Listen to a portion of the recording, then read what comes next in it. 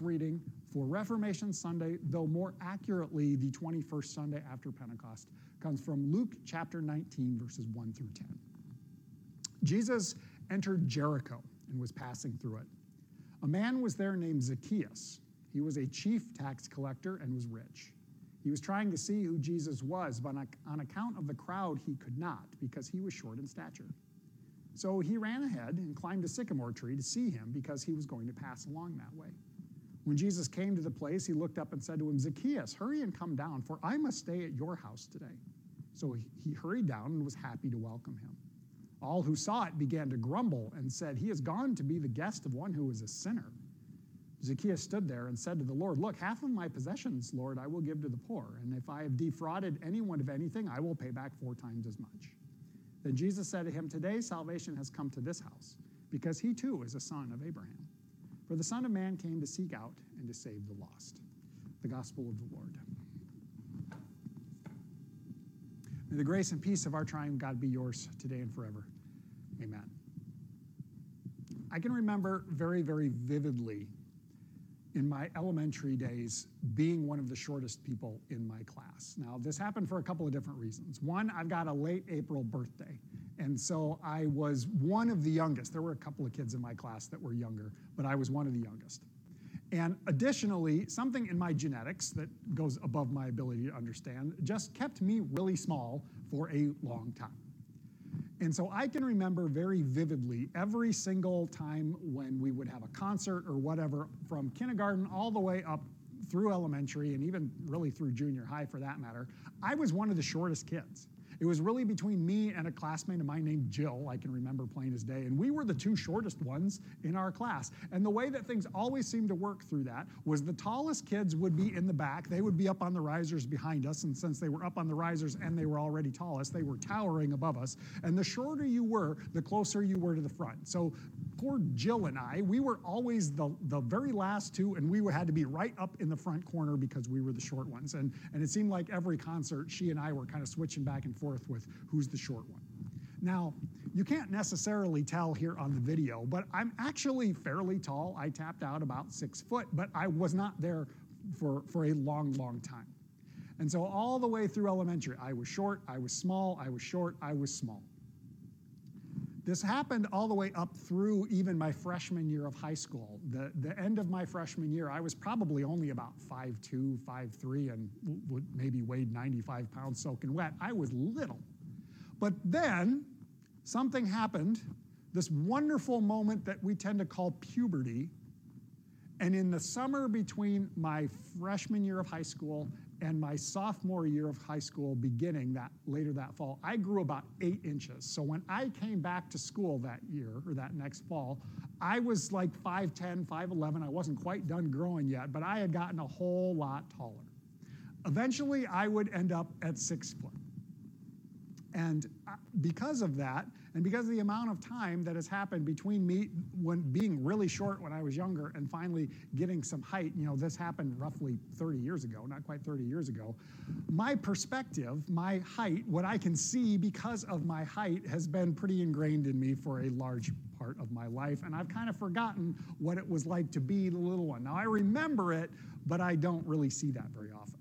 However, I am oftentimes reminded of that different perspective because I am in pretty close relationship with someone who is a lot shorter than me, namely my wife, whose height tapped out just short of 5 feet. She's not even 5 feet tall, so our perspectives are a little bit different.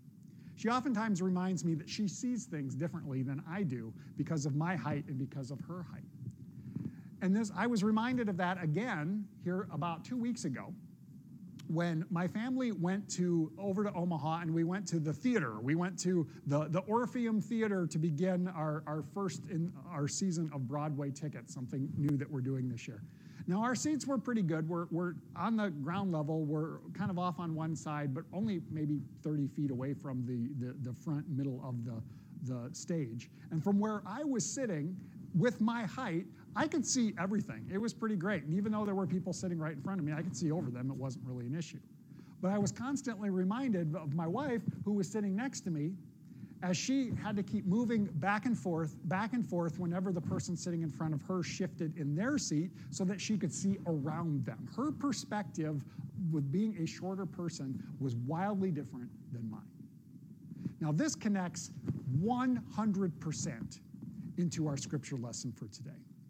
Jesus has been traveling from Galilee in the north, and he's going towards Jerusalem in the south. He's been making this journey for a long, long, long time, and he's almost there. Now, today we hear he's going through the community of Jericho.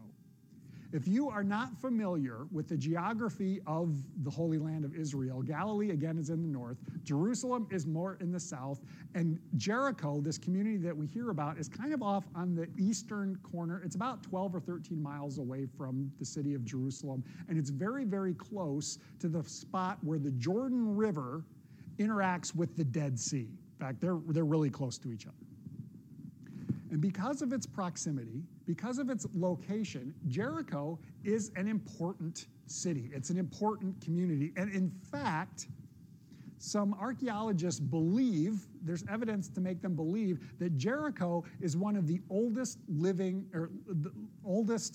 historical sites with a continuous human presence living there over and over. It's a community that has lasted the longest in human history that we can find, at least at this moment. It's an important spot.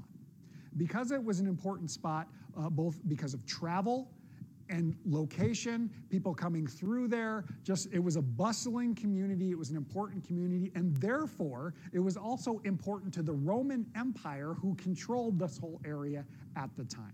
Now, if you've never heard one of these videos or heard one of these messages before, perhaps this will come as a little bit of a shock, or this will be a little bit different. But to explain, there were people who were tax collectors who were usually from within the community or within the culture in the area, but they kind of sold out their countrymen, their fellow cultural individuals, in order to serve the Roman Empire, and they took advantage of their countrymen to make themselves rich. Because of the location of Jericho and the importance of that spot, there was not just a single tax collector, but there actually would have been many. And we hear one of them is the chief, the head, like the head of this department, and that's this guy named Zacchaeus. Now, maybe you've heard of Zacchaeus before, maybe you've heard a song, maybe you haven't either, but there's a song about how Zacchaeus is a wee little man, and a wee little man was he. And that's what we hear. He's described as being short of stature. This is the guy that we really need to pay attention to. He's sort of at the center of this moment that Jesus has. Jesus, again, he's traveling towards Jerusalem. He's probably been not driving. They didn't have cars back then. He was probably walking along the Jordan River, staying close to the water, and that's what brings him in the vicinity of Jericho, and now he's going to pass on through Jericho. As per usual, as Jesus is traveling, large crowds gather around. They want to see him. They want to see what he's going to do. They want to see who he is. They want to see all of these things just to catch a glimpse of him. And it kind of seems like, in our story today, that the entire community comes out and lines the roads. This includes Zacchaeus, who hears, hey, that Jesus guy that we've been hearing so much about, he's coming through. I want to see him. But now here's where things get tricky. Zacchaeus is short. He's small. And he can't see over the crowd because everyone is taller than he is. Now, here's some other things that are working against him. Because of his status, not only as a tax collector, but as the chief tax collector, he's basically the chief jerk among jerks to all of the different people. They don't want him around. They don't like him. They don't appreciate him. They're not just going to let him push through the crowd and stand there with them. They would exclude him, and so he probably feels like he can't even attempt to get through the crowd. And so he's trying to see Jesus. He can't even see the road, and so he has to think, I have to figure this out. I have to get a different perspective. I have to get to a different place where someone of my stature can see. And so he runs on ahead, and he finds a tree. Here's the deal, folks. I'm 43 years old right now, and I haven't climbed a tree beyond setting up a ladder to trim some branches in a really long time. But if I did, people would just be like, oh, that guy's climbing a tree, that's weird, whatever, and they would forget about it. But in Jesus' day, in Jesus' culture, an adult would never, ever climb a tree. Social status was so important. And it was so vital. And so it was just unheard of. And so for this guy to climb a tree, anyone who would see it would be like, that is so weird. Why is he doing it? Doesn't he know any better? I can't believe he's doing this. But Zacchaeus doesn't care. For whatever reason, he just wants to see Jesus. He wants to see who he is. Now, it does not tell us that he's actually trying to interact with Jesus. It doesn't tell us that he's trying to get Jesus to come to his house. He's not trying to get anything from Jesus. He just wants to see him. And this apparently is the only way he's going to be able to do that. So he climbs this tree that seemingly kind of hangs out over the road so he can see him. Now, as the crowds are coming with Jesus and as Jesus is coming along, we hear Jesus is the one who takes action. Jesus instigates this back and forth interaction, calling Zacchaeus by name. He sees him in the tree and he says, Zacchaeus, hurry up and come down here, for I need to hang out at your house today. Zacchaeus is beside himself. He's happy, so he hurries down and comes up to Jesus. Now, at this point, everyone in the crowd starts to grumble. Again, they don't like Zacchaeus. They consider him to be a traitor, and because he has turned his back on his fellow Jewish people in order to serve an oppressive force, they consider him to be sinful. That was the idea about tax collectors. They were cheats, they were swindlers, they were not nice, they were traitors to their culture, they were all around bad, sinners, whatever you want to call them. Here's a situation where Jesus is now guilty by association, and we've heard this type of thing before. We constantly hear this type of thing whenever Jesus is crossing those social boundaries that say, oh, you're not supposed to interact with them, you're not supposed to encounter them, you're not supposed to spend time with them. He's like, I don't care, and he does it anyway. And here's another example. And not only does he willingly do that, he's like, I want to go to your house. Let's go hang out. And so all the people are grumbling. He's going to be welcomed into the house of a sinner. He should know better. Maybe this guy doesn't really know what he's talking about. Now, in response to all this grumbling, who Jesus probably hears it, Zacchaeus seems to hear it too, Zacchaeus now speaks up for himself. And I really appreciate what Zacchaeus has to say. He says, look, half of what I give, I will give to the poor. If I defraud anyone, I will give back 4 times as much. Now, this is interesting, but there's actually a little bit of ambiguity, and admittedly, I'm going to go translation on you for just a second. That translation's not overly accurate. That seems to indicate a change in a future tense, like half of what I give, I will give away. But in the original language, it's all present tense. And I actually kind of like it. Think about this. Jesus, half of what I have, I give to the poor.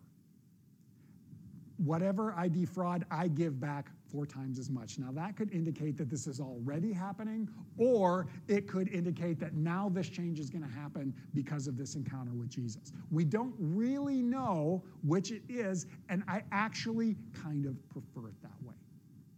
Now, in response to this statement that Zacchaeus makes, Jesus then makes a statement as well. And he says, salvation has come to this house. He too is a child of Abraham. The Son of Man came to seek out and to save the lost. I love the way Jesus says that. Salvation has come to this house. But he almost breaks into the ambiguity just a little bit more. We don't know if Zacchaeus is saying, look, I already do this stuff. And Jesus recognizes and says, yes, salvation is already here. Or we don't know if Zacchaeus is saying, now I will do this stuff because salvation has come to me through Jesus. We don't exactly know. It's almost circular. It's almost like asking the question, what came first, the chicken or the egg? When I think about that ambiguity, I think about some other ambiguity that I tend to wrestle with quite a bit. Now, I already mentioned Reformation Sunday, Lutheranism, all of that different stuff that we're celebrating here in my congregation this week and in many different congregations that are of the same tradition. And in Lutheran understanding, we have the tendency to start, when we talk about the mercy and the grace and the love of God and all of this stuff, we have the tendency to start from the human condition being broken, and that God loves us anyway, and that God offers grace and mercy. But there's some ambiguity. When I talk about some of this stuff, and when I talk about the story of the scriptures and that what we have and all of this different stuff, I talk about how God made the world somehow, It seemingly culminated with humanity somehow. God calls all of it good. God calls humanity very good. So the existence of the world and of humanity begins from a place of God's joy and delight. And if humanity starts there, that means that you start from a place of God's joy and delight. And then brokenness does happen, but the joy and delight of God is chapter 1 and chapter 2, and then the brokenness isn't until chapter 3. And in doing that, I remind people, and I tell myself this too, that your existence begins from a place of God's love and joy and delight. Brokenness does happen, but because God loves you, the mercy has already been given to you. Now, again, here's the ambiguity. Which came first, the chicken or the egg? Do we start from a place of God's joy and delight, or do we start from a place of the brokenness that we acknowledge and that we need God's mercy and love? And maybe if we learn anything from the ambiguity that we find in that question as well as within the scripture lesson today, maybe we find that that ambiguity doesn't really matter. Does it matter that we start from a place that's broken and God has to save us?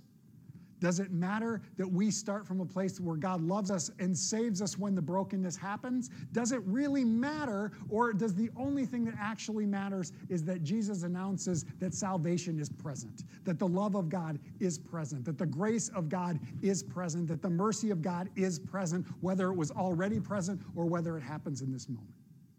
Maybe it doesn't matter what came first.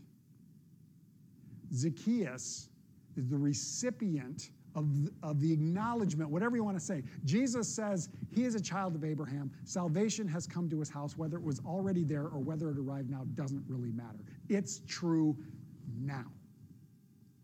Whether or not he deserved it, whether or not he had earned it, none of that matters. All that matters is that Jesus has made this proclamation about him. He is worthy of love and peace and mercy and grace, and he has received it.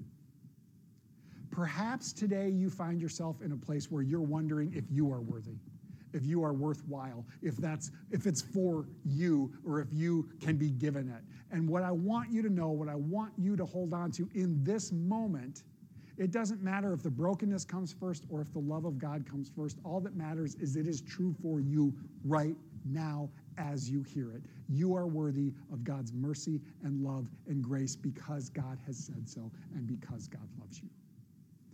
Doesn't matter what came first. All that matters is right now God loves you and God claims you as beloved child.